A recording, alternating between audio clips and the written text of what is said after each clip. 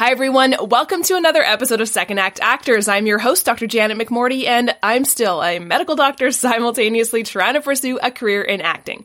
One housekeeping thing before we get going on this week's episode. I would like to let you know that within a couple weeks, all of my episodes will have sponsors attached to them. Don't freak out, okay? Don't freak out. These people have reached out to me saying they would be interested in having me say a few words about themselves and or their business in exchange for sponsorship of my podcast. I'm very enthusiastic about these sponsors because every single one of them I have used personally myself, used their business, used their personal services, what have you, to further my acting career, further my life, get my headspace into better space. So they've been vetted. And I'm also very enthusiastic about this because, as we all know, putting this podcast into the world has been a wonderful passion project of mine, but it is not free and it is not inexpensive. So I'm very appreciative of these people reaching out to me and wanting to sponsor the podcast. Also, big thing. Again, like I said, I've vetted all these people. I've used all their services and I want to share them with you all. They are all wonderful, incredible actor supporters, and I'm very excited about it. But again, don't freak out. I know it's a bit of a change, but again, these are all wonderful people and very, very, very much appreciate their support. If you're interested in being a sponsor, shoot me an email, secondactactors@gmail.com, and we will have a discussion to see if it is right for you. My guest this week is Kurt Evans. Now, this is kind of a hybrid industry episode, but also actor episode, because Kurt Evans is a Vancouver-based actor as well as an acting teacher and instructor at the Vancouver Film School. The reason why this is kind of an industry episode is because he is the founder of Artist to Artist Showcase. Now, in Canada, it's a bit different than the United States. We don't have many opportunities to interact, get feedback, and perform in front of casting directors. I know in the States, this is a huge thing. There's casting director workshops all the time. In Canada, we don't have that often. So the Artist to Artist Showcase is one of the few opportunities for Canadian actors to put their work out into the world and be seen by Canadian casting directors. And Kurt Evans is the founder of this wonderful, wonderful platform, which I have used and found I had an incredibly positive experience with the Artist to Artist Showcase. If you're interested in this showcase, there is a link below, and they'll be having a showcase starting up very soon, within the next month or so. I'll let you know when that occurs. Kurt Evans has a phenomenal story about basically being an actor his entire life, acting and now instructing as well too, the massive amounts of imposter syndrome that comes with that, but also he has incredible experience and literal empathy for second act actors because he coaches a lot of them, he instructs a lot of them at the Vancouver Film School, and the idea of going from the feedback you get in an audition room, and now that lack of it, and he uses the word sterility, which I love, the sterility of a self-tape. This is an incredible, incredible episode. Please enjoy Kurt Evans.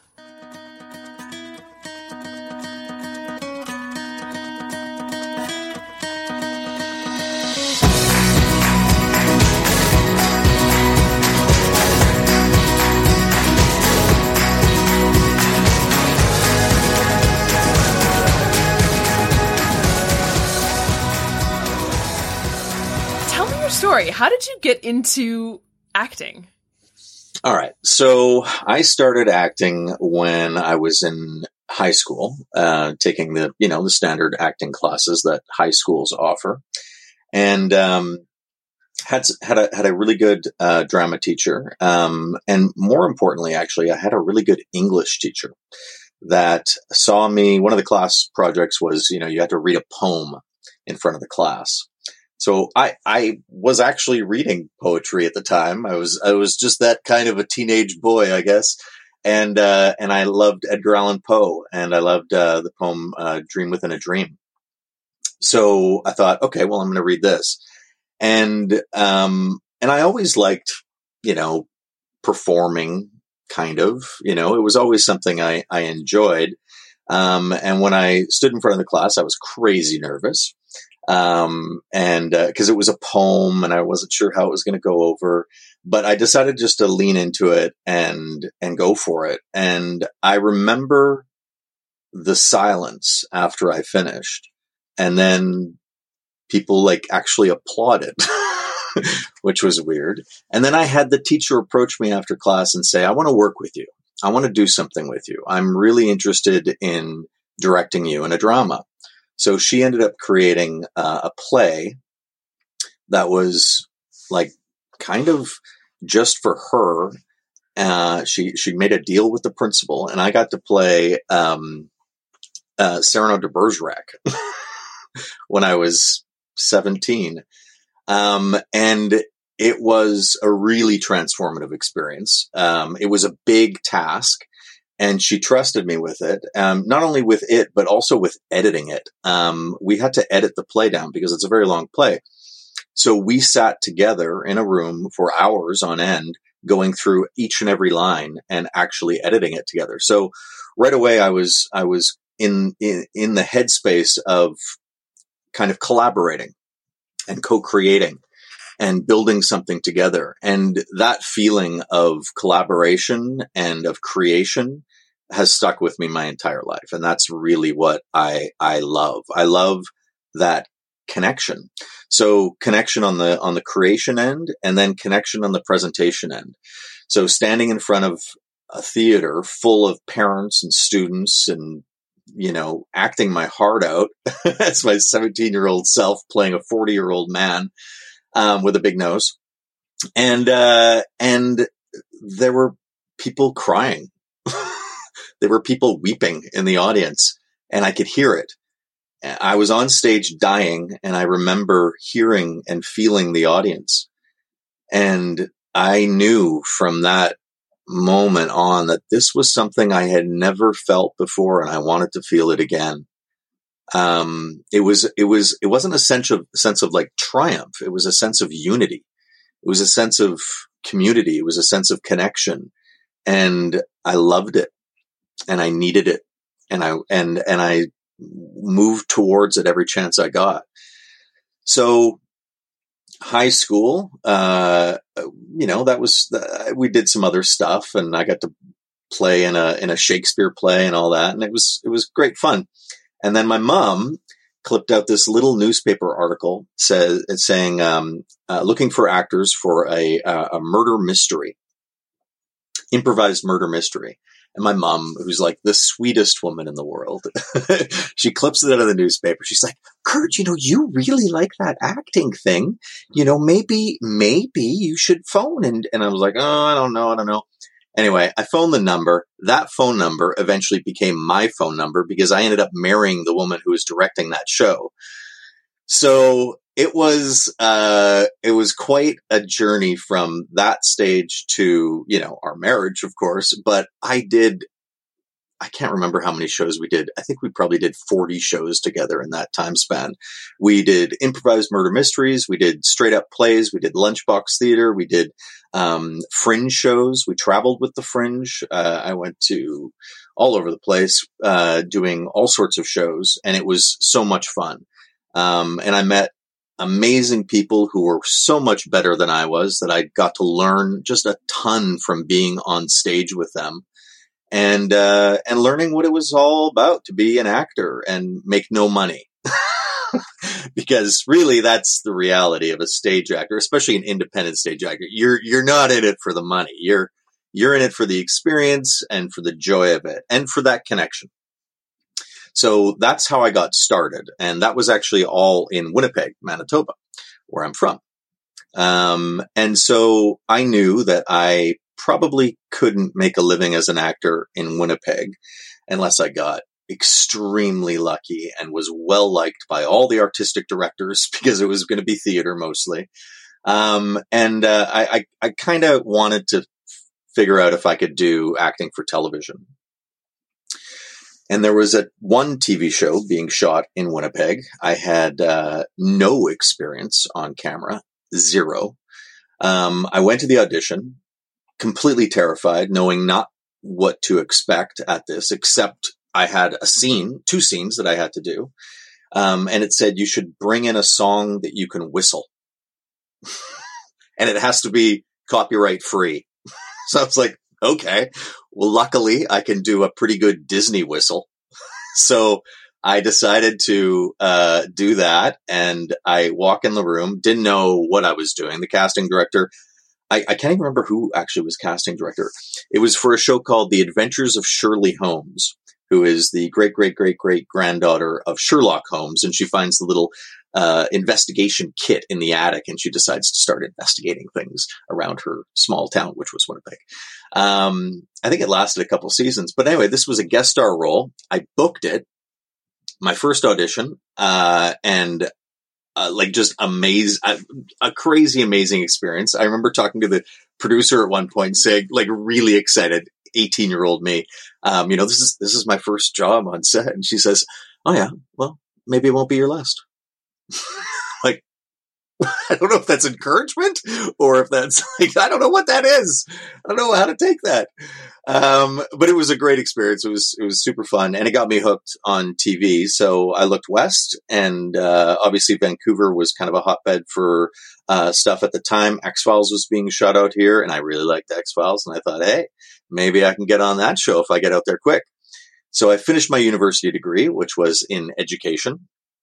4-year degree right after high school. And all throughout that, I was performing on stage in Winnipeg, pretty much unrelated to university. And then moved out here and got an agent and started the process. It was, it's been an interesting road since then, but, for the last 25 years, I've been here. Did you have any formal theater training? Formal theater training outside of the university education department that I was part of. That would probably be it. It was I double majored in English and drama.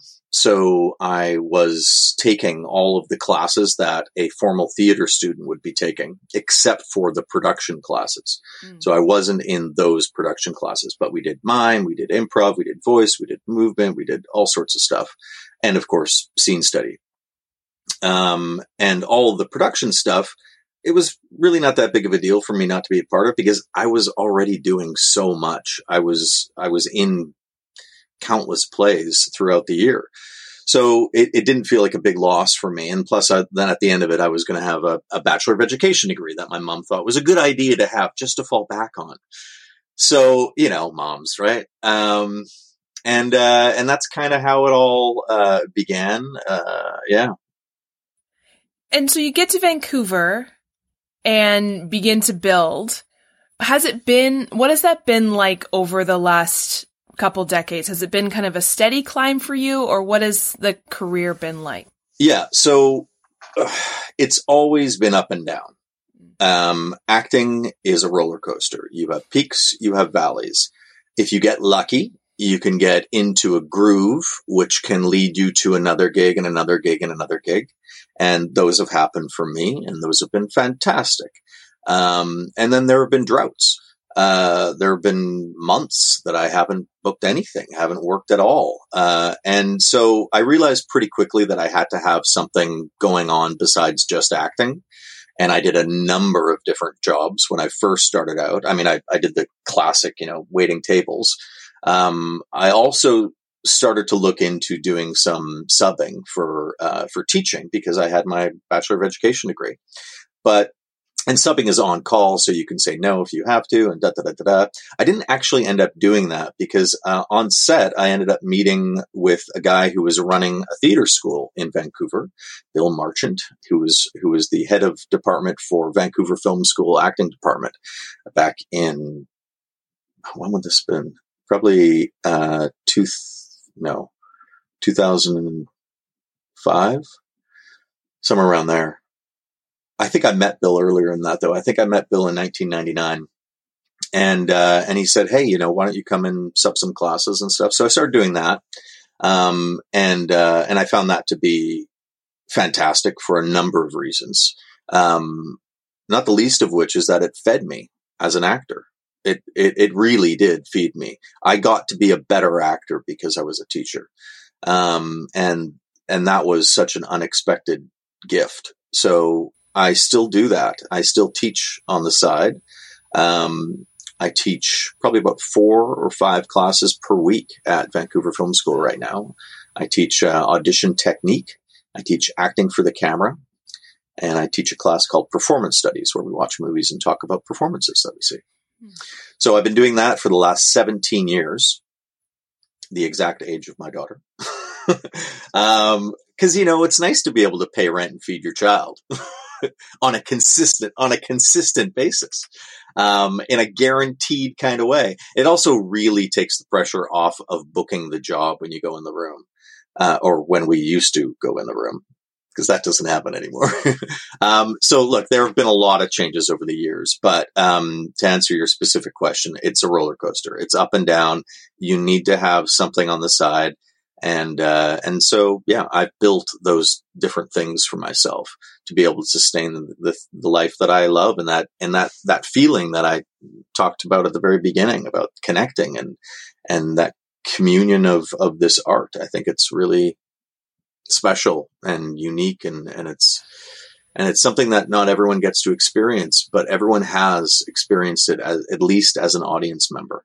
And it feels just as great as a performer, if not better. I think that's a big reason why there are so many of, as I've now dubbed, second act actors, right? Like people who have had a career in whatever way, shape, or form, or life in whatever way, shape, or form, and are now changing into a more creative, performative career. Because, like you were saying, it's always been there. And if you've kind of experienced a little bit of that at some point in your life and liked it, it's addicting. But it's also a lovely community that I know is missing. And I know for a fact it's missing from the vast majority of like corporate jobs and stuff like that out there. And that's why I think there's such a hole that people have if they don't have something like that. I end up teaching a lot of these people as they come through Vancouver Film School. There's quite a few people who come through the program who want to try it out. And so they decide to take a year off of their career and commit to a film school. And, we put them through the paces. And by the end of it, they have a really clear idea whether or not this is something that they want to pursue. Typically they do in some way. And hopefully we give them the tools to be able to help pursue it. But and the thing that I hear from them is that exactly that story, them looking down the barrel of another 20 years of this, right? Or whatever it might be. And wondering, what am I missing? What do I need? What do I want? What really feeds me besides having a good paycheck and security, family, and all that stuff? What else do I need here in this world, in this life? And they, a lot of times we've got some experience as an actor, whether it's, in high school, or I think it actually all goes all the way back to play when we were kids, that sense of like the game that we're going to play with our Barbies or our action figures or our cars or whatever it might be. And the commitment to that play and the joy of that play and the communion of that play, like, okay, you get to be this person and I get to be, and we're going to do this and you're going to, and that is a part of theater. It's private theater, but it's theater. And it's that same kind of sense of wonder and of commitment and connection that you get when you're on stage. And so I think we all have an intrinsic connection to it. Somewhere in our soul, we know what this is and it pulls to us, and we all want to be kids again at some level, right? We all want to have that sense of play, and we felt it once, and where is it? And can I reach it? And if you can let go, if you can commit to being in the moment and getting out of your head, your adult head, you've got a good shot at really finding that joy of your 6-year-old self. And yeah, so I'm still 6, hopefully. Hopefully. Right.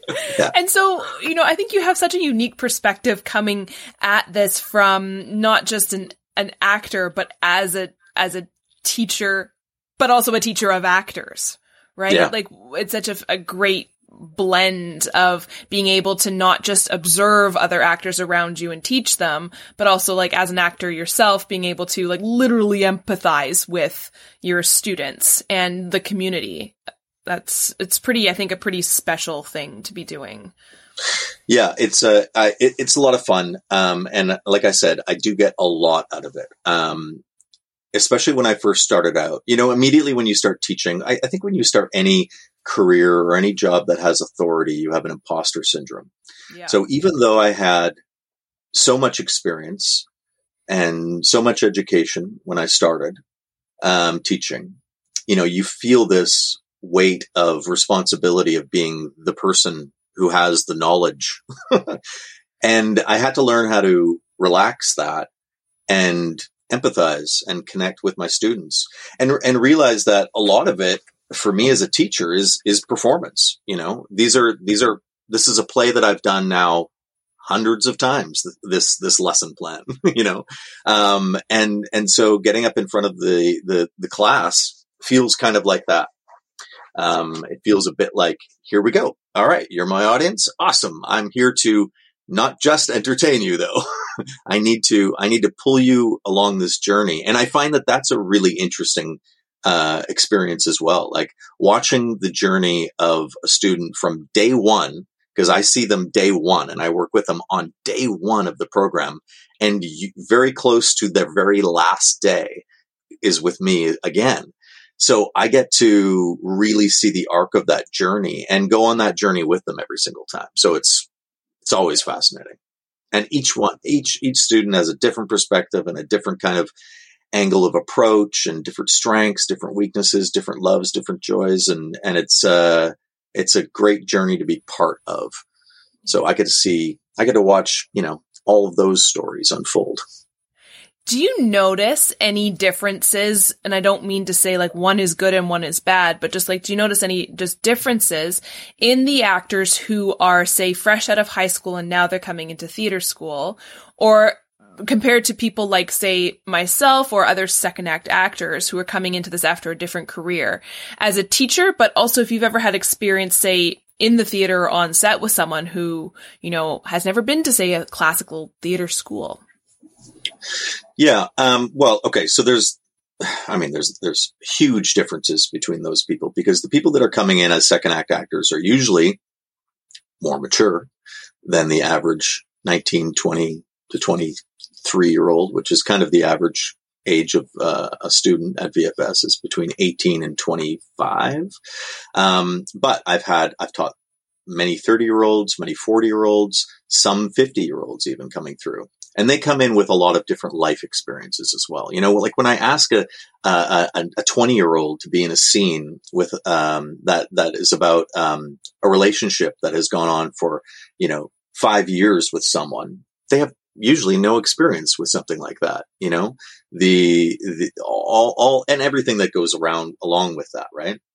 So a lot of it is life experience, being able to bring all of your life experience. So in a lot of ways, the second act actors or the slightly older actors are at an advantage because they have all of that life experience to be able to bring to whatever part that they're creating. And younger actors, what you often see them doing is emulating older actors or things that they've seen, right? Modes of play and modes of performance that they've witnessed. So they can access it that way. They can access it in their imagination. And if they commit enough and if they dig enough into the details of what it is that they're doing, they can get to that level to almost mimic the life experience that someone else might actually have. But that's a big one. And you've got all sorts of reasons why people go to theater school when they're 19, 20. And a lot of those priorities are very different than someone who's going to the school at 30 or 40. So, you see those differences clearly as well. I've said this many times on this show to many people, and I'll probably keep saying it forever. If I had gone into theater school at age 18, 19, I don't think I'd still be acting now at almost 40, just because I think because again, like you were saying, and everyone's unique, obviously, but my priorities at that time would not have aligned with now what I see need to be the priorities of somebody who's acting and enjoying and for the love of it. And also I was an idiot, like I didn't know anything about myself, as I think most people are, as you should be. You're supposed to be an idiot, absolutely. Right? So, hey, your 20s are all about learning about yourself. Absolutely. And just making, bad decisions and then learning from it, whether or not you do. But yeah, I think it's interesting. I think there's I like the maturity piece, of course. The financial stability is a huge thing. I think nobody likes to talk about, but you mentioned at the very beginning, as soon as you have a bit of that, it takes the pressure off, and it doesn't put the pressure on your art to be the financial, right? You're not depending on it. It doesn't owe you money kind of thing. Yeah. You don't have to book this gig. You don't have to. The desperation isn't there. Yeah, for sure. Do you have any advice for anyone who's thinking about maybe starting film school, taking a sabbatical to go to film school, or just craving a change? Well, take a chance. You don't have to go to film school. There are a lot of great classes out there that you could take. I would recommend taking some classes before you introduce yourself to the industry. I think one of the biggest mistakes actors make is taking that first step before they feel like they're ready, and putting themselves out there before they're on the same level as all of the other actors out there trying to make a stab at it. So, prepare yourself properly. You want to, especially in this day and age, there's quite a lot of technical elements that you kind of got to get your handle on. Doing self-tapes is critical. So you've got to get that. You've got to get that space. You've got to get that tripod, get the, know how to work your phone to be your camera, and where to put your reader, and all the stuff that comes around. So there's a number of things like that. But I think, my biggest piece of advice is to not quit your day job, not stop that other stream of income, whatever it might be. If you're going to take time off, if you save money and you're going to take time off to take classes in a dedicated way, awesome. More power to you that you can actually afford to do that, because it's costly, especially as an adult, to be able to take a year off and spend whatever it is to go to a theater school. So have all those kind of ducks in the row, and go in with a sense of play, a sense of fun, a sense of adventure, and reconnect always with that feeling that got you to that first step. Know what that is. Write it down. Explore it. And always try to be moving towards it. It's very, very easy to get discouraged. It's very easy to lose sight of the thing that got you to this place. So, and there's going to be disappointment, as soon as you graduate, or as soon as you start actually submitting to casting directors, the ratio of auditions that you're doing compared to the number of jobs that you're actually going to book is even larger now than it used to be 2 years ago, because of self-tapes. I mean, there has been a massive shift in the last 2 years because of COVID. The industry was dabbling in self-tapes prior to this. Now it is the standard. It is the norm, and it is not going away.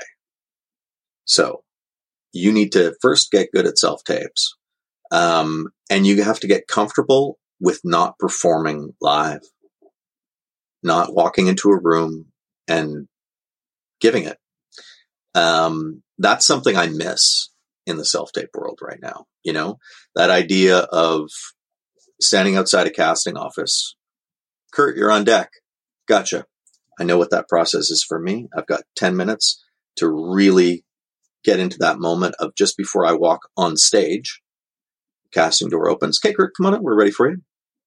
I come in. I know exactly what this moment is. There's my audience. Greet the audience. I know all the rhythms of this thing, and I'm prepared to share my whatever I've created with the room. All of that is gone. So I've got the self-tape that I have to somehow bring that spirit into that space, whatever space I create. And also remember that a perfect performance is never the performance that you want to submit. The best performances are performances that have a little bit of things that you didn't plan, you know? So I learned pretty early on as an actor that the ratio of the plan compared to the stuff I've never actually experienced was about 80% to 20%. So 80% of this audition should be something that I've prepared, something that I've really mapped out and made specific choices on. But 20% of this has to be something new, has to be something that I've never actually felt before in this take. Every take has to have that 20%. So where am I going to find, how am I going to find that 20%? And a lot of actor training is about learning how to connect to that 20%.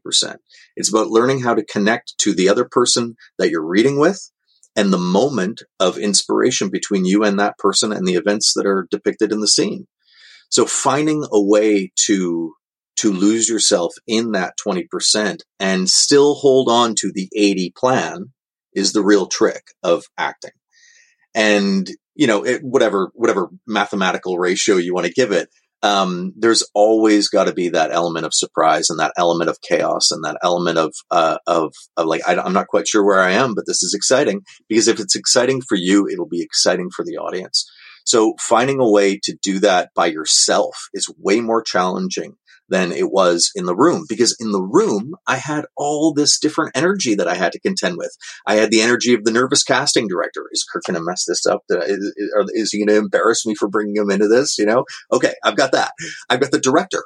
Could this be the person that I wanted for my role? You know, I've got the camera operator. Oh my God, when's lunch? I've got the reader who usually wants to be an actor. So they're like, do you need anything? Are you ready? Can I get you? You know, are you okay? Okay.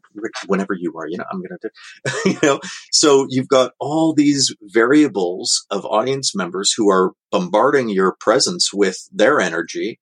And that 20% was naturally inclined to lean into blending with all of those energies, right? With playing with that stuff. But in a self-tape session, it's sterilized.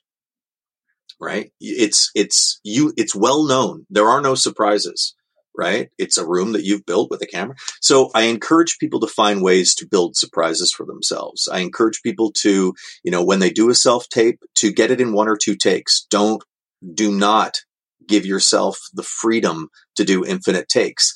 While you record is not the moment that you want to be rehearsing and practicing this.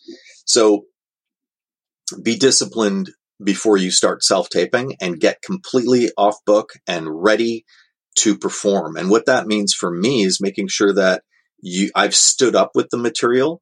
I've actually embodied the thing. I know I've imagined where the camera will be. I have imagined where the reader will be as I'm rehearsing and as I'm plotting out all my eye lines and all the world that I'm going to build here. And I completely live in it 100%. I have to be in that place of absolute connection and freedom, looking for that 80-20, even by myself in rehearsal.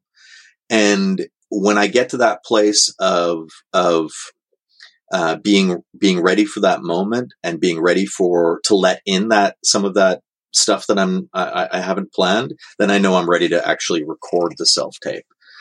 So that's been the challenge and my process for the last 2 years. That is so helpful, because I think that's such great tangible advice to avoid. I like the term that what did you say, sterile or whatever? I love that because, well, my doctor self loves that word. Like it's curated, right? Because you have the time to curate perfection. And I think that's a really good thing to hear, even though we hear it all the time, but just to hear it again about how it's okay to be imperfect, because so much of, I know myself personally, wants to control as many variables as possible, because so much of the industry is out of our control. So what I can control is the perfect self-tape that I send over. which is, as I'm learning being in this for 2 years now, not what I should be doing, because that's this curated, whatever, successful experiment. I don't know. Yeah, it's a difficult balance, because your intellectual self wants to have that perfection. It really, and that amount of power and control is nice to have in an industry where you don't, often have it. So I completely get it. But as an actor and as a director and as a teacher, I see that mistake made a lot. And you get good performance. You can get good performance. You can get like a decent kind of run of a scene. You can, you can get a passing grade. You can get even in the, 90s maybe. But will you inspire? Probably not. That will be much more difficult if you just stick to plan, if you just stay in intellect. You've got to be engaged in the chaotic mess of the moment. And yeah, it is something we hear all the time. How do you do it? That's the question. How do you nurture it? How do you actually start making the chance of that happening better for yourself, which is, I think, the most important question as an actor I'm still trying to answer and find. And that journey is interesting. So that's something that still draws me into the idea of self-taping 3 times a week, 4 times a week, however many times a week it is. What made me think about what you were just saying there is, like, how do you nurture it? But also, how do we know that we're doing it well? No, well is not the right word, but like, how do we know that we're actually doing that? Like, is it coming across on the screen? Like, because we get no feedback from the self-tapes we send off into the void. I know. If you're lucky, you have an agent who watches your tapes and is saying like, good. But most of the time I'm hearing from people, they're like, I'm gonna send it away, and who knows, it felt like it was good and I didn't hear anything. Yeah. So this is the second biggest problem that's occurring right now. And the other thing that I really miss about auditions, is that even if the casting director said nothing to me, I would still get feedback. There was still an energy exchange, I could see in their face. I could see in their eyes. I could feel the camera guy go, oh, pretty good. I could see the reader in tears. I could see, there were things that were being communicated in that moment of performance that are impossible to communicate with a self-tape. So you feel isolated. You feel, like you're completely outside of the experience of the performance. And when you send it away, yeah, it's usually crickets. The only time that I get feedback on anything, besides my agent going, oh, that was really nice. And that's, what else is your agent going to say? Except for, that sucks and I don't want you on my roster anymore. Do it again. Yeah. I've never actually gotten that, so I'm happy. I have heard of that happening. But the, you're kind of left in the dark in terms of, it's like, doing your best work and you like going, oh, that was so great. And afterwards you're like, yes, I totally felt that. And then, you listen and it's just silence in the theater. And you have to kind of maybe think that maybe someone out there will hear this. So it's a really difficult place that we're in right now. And I think, we're trying to figure out how to properly address it. We're talking to, the union, and we're talking to casting directors, and we're trying to communicate what this feels right now as an actor. But the weird thing for me is that I know what it was like. I know what it was like to walk into a casting office, to meet those directors, those casting directors, those readers, all those people, to have that community. And so as a young actor, or as an emerging actor, or as a second act actor coming into the industry, in the last 2 years, the thought of not ever meeting a casting director makes no sense to me. Like, it's so outside of my experience as a blue collar working actor. Like, my job was auditioning. That was my job, right? I would go on, I would do my job maybe 3 or 4 times a week. and I would experience that job, and that job has shifted tremendously now. So I can't tell you the number of lessons that I learned from working with casting directors, good and bad. But those experiences were invaluable to me, becoming the actor that I was when I was in my 20s. Without any kind of, direction or any kind of feedback or any kind of redirect, any kind of conversation, energy exchange, none of it. It's daunting. There's one casting directing office in Toronto, the Forest Sisters, that are still doing Zoom live auditions. And some commercial casting directors, or most commercial casting directors, are doing still in-person live auditions, which is great. And I would like to see more. I think the only time we're ever going to be live is probably going to be over Zoom, and it'll probably be a callback. And then if they do a chemistry read, they might bring you into a room together. They might have some kind of system for that. But right now it's very isolating. So, which is a lot of reason why I chose to create Artist to Artist. Mm-hmm. Yeah, that was my kind of hope for a segue there, being like, how do we get feedback? My agent told me about this thing where you can get feedback. Did your agent tell you about it? Oh, yeah. Cool.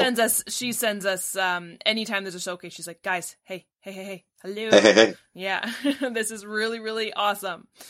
Well, I'm glad is it a she? I don't know who your agent is. Yeah, Ritter Talent Agency in Toronto. Yeah. I'm thankful that they send it off. I do send off the information to all the agents, and I hope that it gets passed around because, look, I created Artist to Artist because as a teacher, I would see just so many students go through the program and me saying to them, I think you've got a place here. I think you can do this. And it's, I don't necessarily say that to every single person that goes through the program, but it was so heartbreaking to see the ones that I had said it to and the ones that I really believed in and who believed in themselves be crushed by an industry that was so difficult to get into because there are so many people wanting to get in. You've got gatekeepers, right? You've got agents. You've got casting directors, you've got directors. And so finding a way through those paths is difficult. And when I started, there were things called go-sees or pre-screens where you would go in and meet a casting director one-on-one, no camera operator, no reader, nothing. The casting director was usually the reader and it was just a conversation. And then, maybe we'll read a scene. And I got to meet, I think 3 of the casting directors in Vancouver that way. But, I still remember my very first, so X-Files was the dream, right? It was like, hey, let's get on X-Files. So here I am going in to see a casting director who casts X-Files, Corinne Mayers. And I'm like, okay, this is nerve-wracking. I am terrified. I've got 3 scenes and it's for a show called Millennium. And I was playing a deputy cop and, 3 lines separated by 3 scenes. It was like, we spot the van on I-95 and we've got him under arrest. And, I don't know where he is or something like that. Like just like 3 very different lines and scattered throughout 3 different scenes. And I remember going in and just being terrified. And I did, she's like, nice to meet you. Where are you from? Blah, blah, blah. Did the conversation. And I think I was like 24 at this time, 24, 25. And she's like, great. Let's do the scene. I did the scene. She's like, fantastic. Can you come back at 2:00 and audition for the director and the producer? I'm like, for this episode, for this. She's like, yeah. I'm like, yes. It was like 10 a.m. So I go off and I sit for 4 hours getting bored after the first 30 minutes. I'm like, you know what? I'm going to work this. I'm just going to rehearse it. So I start rehearsing it, found a little corner in a garden nearby the studio. And I started running it over and over and over again. And in the middle of rehearsing, I'm like, this is different. There's something else here. And let me play with that. And I tried playing with it and I was like, oh, this is fun. I think I'm going to go in. I'm going to do this instead. So I go in the room, and there's the director and the producer. And this was a big lesson. There's a bunch of big lessons here, but one of the big lessons was I have to be excited about what I'm doing in the room. I have to be excited and interested about the creation that I'm about to share. If I'm not, it's dead. It's going to be dead. So I was doing that, although I didn't intellectually understand what I had done. So I wasn't nervous about meeting them because I had something to show them. And I actually had something to show the casting director as well. So cool. I did my audition, and I distinctly remember the look on Corinne's face, because it was like, she didn't say a word. She just looked at me. She went, "You not only did what you did this morning, but you did it better." And that bought me, I got that role, which was amazing. That was like my second audition in Vancouver. And I had many, many opportunities with that casting office throughout the years. But so those meetings, those pre-screens, that little thing that I had with Corinne where she got to see what I could do and maybe bring me in for the session later that afternoon. What a great way to meet people, right? Spend the morning where you meet new people, and in the afternoon you run the audition for it. Well, that doesn't happen anymore at all. I mean, it's so, so very rare. So I was seeing all these people go through the program that I loved. I loved their work. I loved their spirit. I loved the contribution that they can make to the community as an actor. And I see them quitting after 2 years, after 3 years of not booking, not meeting even all the casting directors in the city. You know, maybe 1 or 2 knows who you are. That's not enough. This is a numbers game. You've got to have everybody. You've got to make sure that you're known by everyone. They got to understand a little bit of what you can give, because there are so few parts that, you know, you would be just perfect for, that they're going to miss you for if they don't have you on their radar. So how do you get on the radar? Well, you rely on your agent to push you in to those casting offices, right? Now, so that's pre-COVID, right? So that's 2019. I was like, this is not like the system that we have, even when people went into the casting office, wasn't quite working for emerging actors. So how do I build something that is going to introduce emerging actors to casting directors the way that it used to work? And so I built Artist to Artist, which is a actor showcase platform where an actor will submit a 2-minute scene. That 2-minute scene will be looked at by at least 2 industry professionals. These people are working actors, or they're working actors and teachers like myself. And they've got good hearts, and they want to, you know, encourage and nourish and give some reality to what they're watching in terms of giving feedback. So they will write out a feedback for your performance, for your 2-minute scene. So you'll get 2 of those, and they also tick some boxes and give you a numeric score.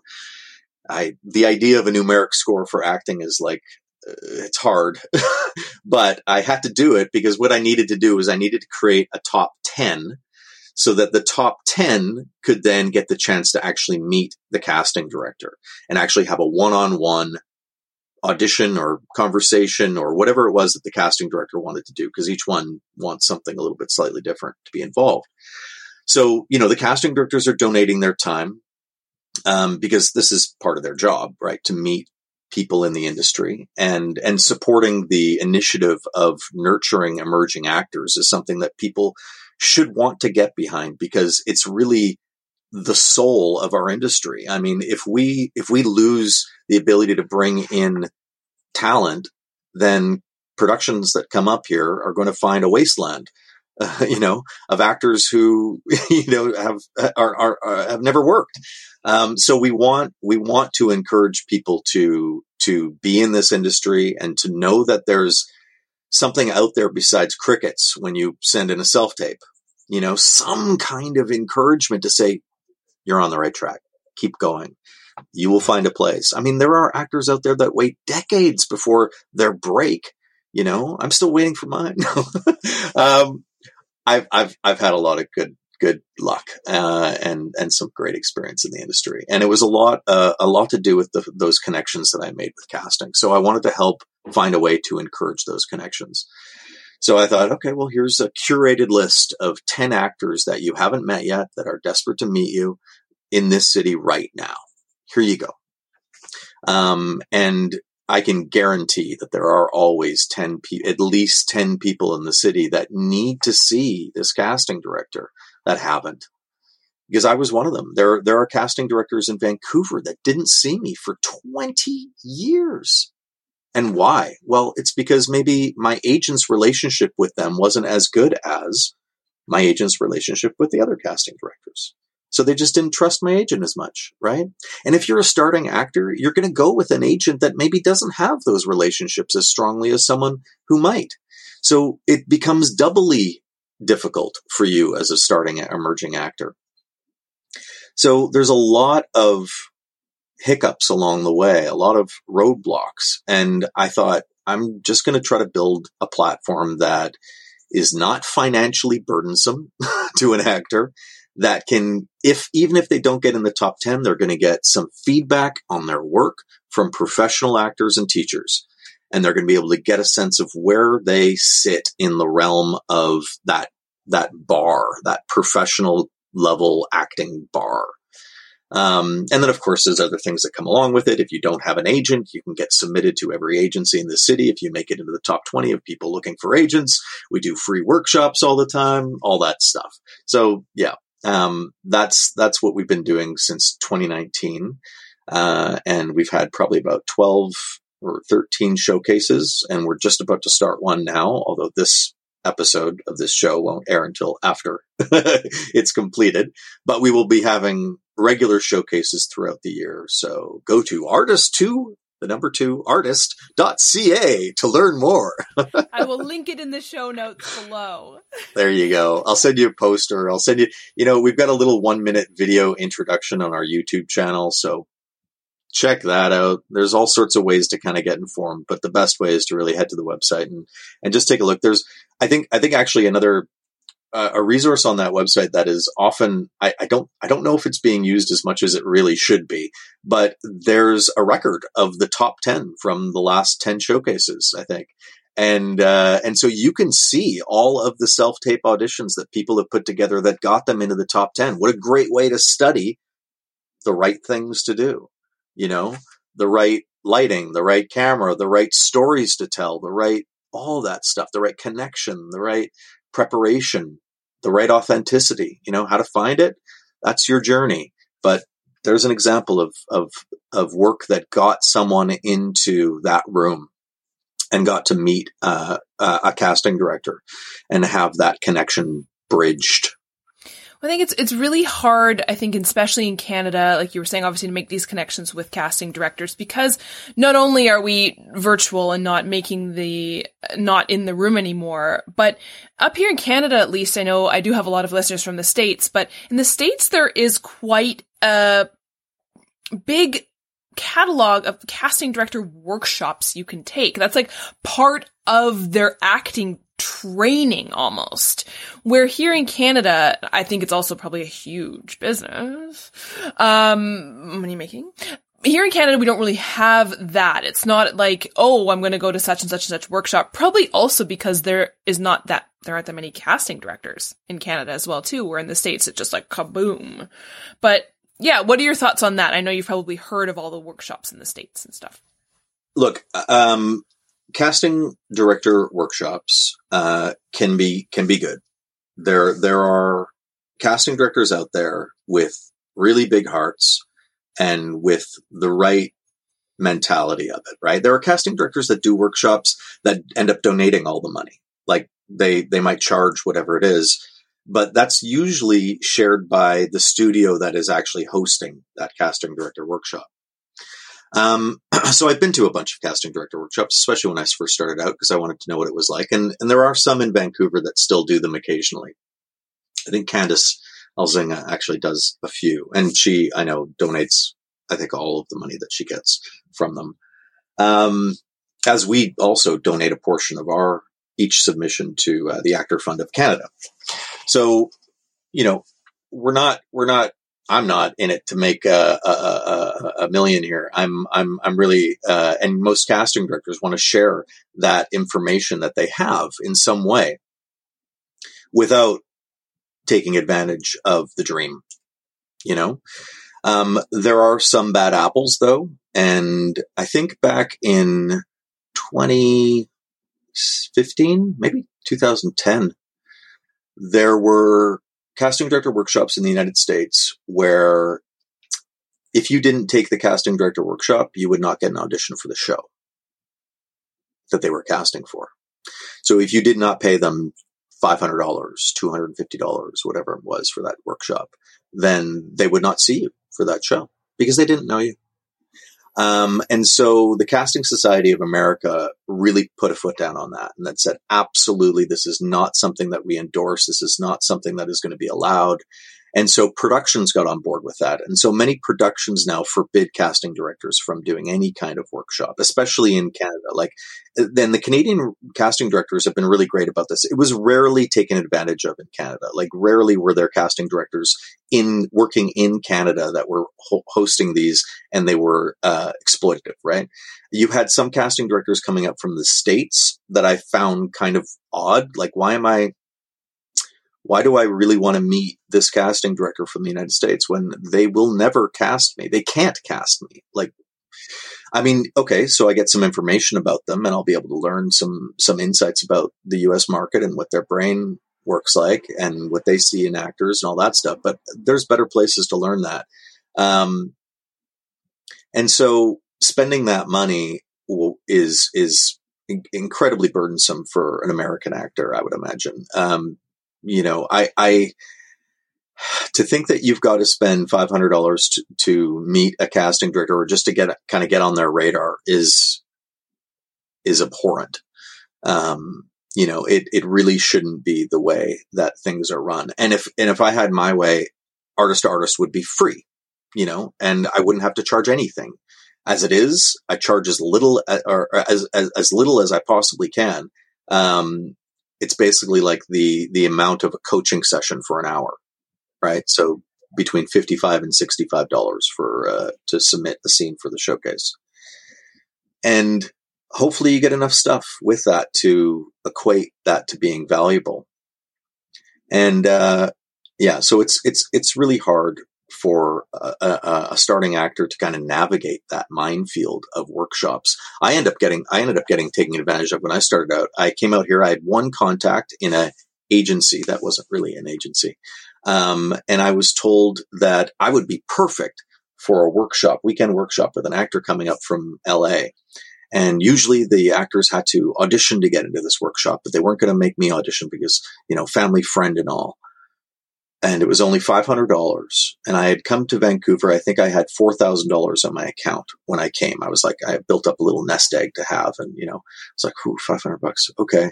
Well, this sounds like a good opportunity. And she's telling me, and, maybe I should do it. I'll do it. So I did the workshop. I got a scene to prepare, came to the first day of the workshop. And I realized that the actor teaching the workshop was a background actor from LA. He had never worked even a principal role or an actor role on film and TV.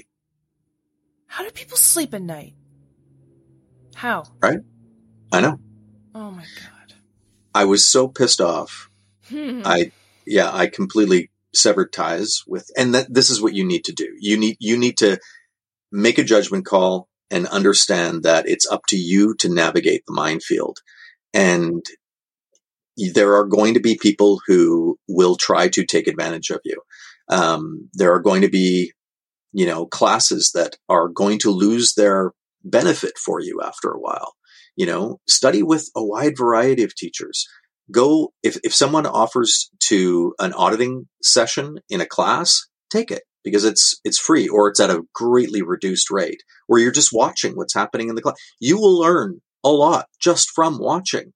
There are ways to do this, and there's information out there about, suggestions on how to navigate it and stuff like that. And I suggest you go out and you do some research and you find out who are the great teachers in this city, where is that information that I need to find in my city to be able to navigate this.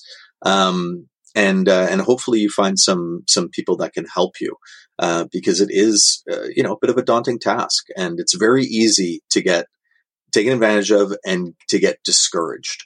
And I think that's the worst thing to happen. To have your heart hurt by this is awful. I ended up getting lucky after that and finding an agent that was great and really informed and helped me kind of get into the place that I needed to be as a young 20-something actor in Vancouver in the 90s. Way back when. I'm so old. Well, I think it's hard because not only do we get actors who are fresh out of high school and like ripe for being taken advantage of just because they just don't have I wouldn't have had the cognitive wherewithal to know what's a scam and what's not. And you kind of come with a bit of stars in your eyes. But also, again, I think even people who are there, the second act actors who I sometimes feel like, oh, my BS meter is through the roof. Like, no problem. I 100% have gotten scammed. Because how can we not when we're just learning about the industry, right? Like, it's so tough. And I agree with you. It's so discouraging also because so much of acting is opening up your heart and emotions, where almost every other job is like, no, close it off. So when you're like trying to learn how to do that and then you get scammed and it's like hitting you, that just adds to the discouragement. It hurts. Yeah. Yeah. Yeah. It hurts. It hurts much, much harder. It hurts and it's embarrassing. Yeah. Yeah. So I think I've done Artist a couple times. What was it like? What was the feedback like? It was great, and in no way, shape, or form is this like an ad or anything. I try and be as non-biased as possible, but like I had a really good experience because again, I haven't done it in a while and I'm excited to do it again. I did it when I was with my former agent, who is a lovely person, but just would never give feedback. So I'm kind of like craving that feedback. Mm-hmm. So this Artist was literally you were the first people to give me self-tape feedback. Cool. Great. So cool. Right? Yeah. So cool. And tangible feedback. And yeah, I coming from a science background, I love getting my score. And I was like, literally that means nothing. But it was just so great to have the comments being like, I like this. And then the people who, critiqued or whatever, me were like, here are things you can work on. Here's some, like you were saying, here are some technical things you can change. Yeah. I was like, thank you. Because, I think a lot of times we get the feedback of, you're great. Good job. Yeah. Not helpful. Like, I can handle it and I want constructive criticism. Yeah. Which is exactly what it was. My experience was with Artist. So I thank you for doing what you're doing. It is so valuable and appreciated. And I think hopefully more people will check it out, especially my vintage. Yeah. The hardest thing is getting the word out, right? Like really it is. And to be able to say, actually, this is not a scam. Like this is, it's not a scam. We're not, like this is legit. And we're trying to, look at all the people, look at the casting directors. There's no way that they would put their name on this. Look at all the panel. Like these are working professional actors in the field. Like they want to help. And we want to help. I want to be helped. I want feedback.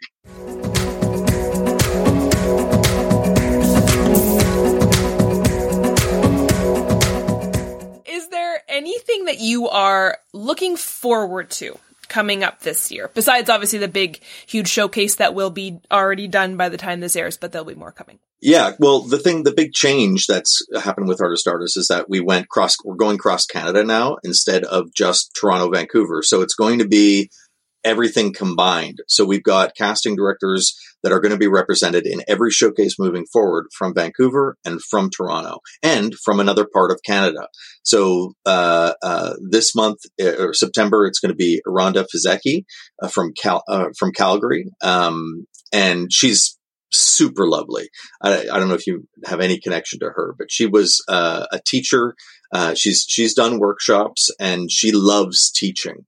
And she has been in the industry for like 25 years. Anyway, we've got like a ton of casting directors involved, like Candice Elzinga, who's been around since forever, Jason Knight in Toronto, who has come on. Yeah, who's come on recently. And I've never met Jason. I've only spoken with him on the phone and stuff, but he seems so great. And the feedback that the actors got from the meeting with him after the last Toronto showcase was fantastic. And, so Corinne Clark, Sharon Forrest is actually, going to do this showcase, the September showcase, which is great in Toronto. So there are, a lot of people kind of involved and it's always kind of emerging or building. And it's great. It's fun to be part of. So we're doing that cross Canada idea. And so the top 10, if you get in the top 10, you get to choose which casting director you want to meet most. So if it's a casting director from your city, awesome. If it's a casting director outside your city, great. And then I've got some other ideas with Artist to Artist that I think I'm going to start working on. They're really at their kind of infancy kind of idea right now. So I don't want to really reveal too much or talk about it, but it's kind of, it's going to be an interesting, addition to what we currently do. And other than that, it's me kind of keeping on going on with acting, and auditioning all the self. Just did one yesterday, got another one due on Monday. There's always work to be done in that regard. And, hopefully that work is, exciting and I find a way for it to feed me like it once had. That's kind of my goal right now. And I think I'm getting there.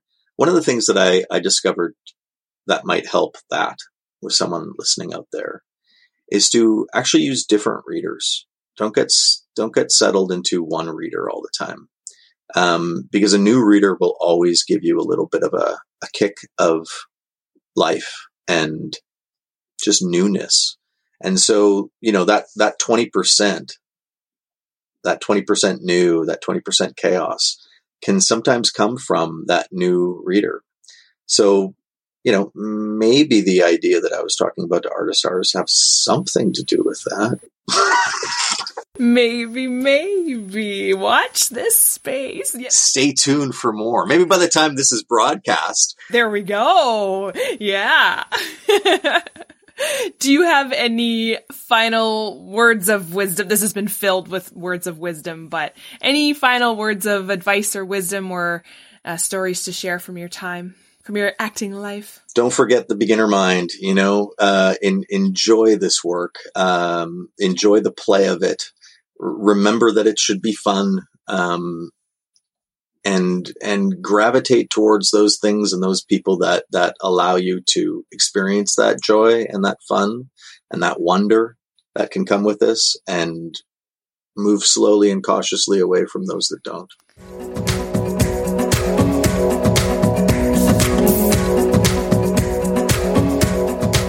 Thank you, everyone, for tuning in, and thank you, Kurt, for being my guest this week. Thank you so much for taking it upon yourself to recognize the lack of interaction we Canadian actors have with casting directors and building a platform for us to be able to do that.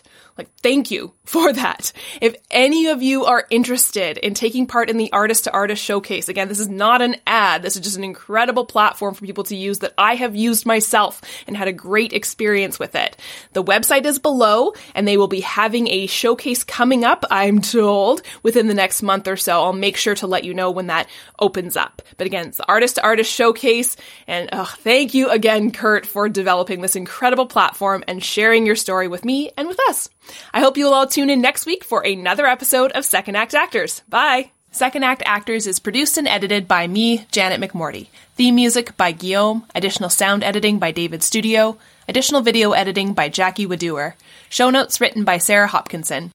I record using Riverside FM. If you're interested in developing an interview-based webcast like mine, I highly recommend this platform. Shoot me an email and I'll direct you to the wonderful folks there.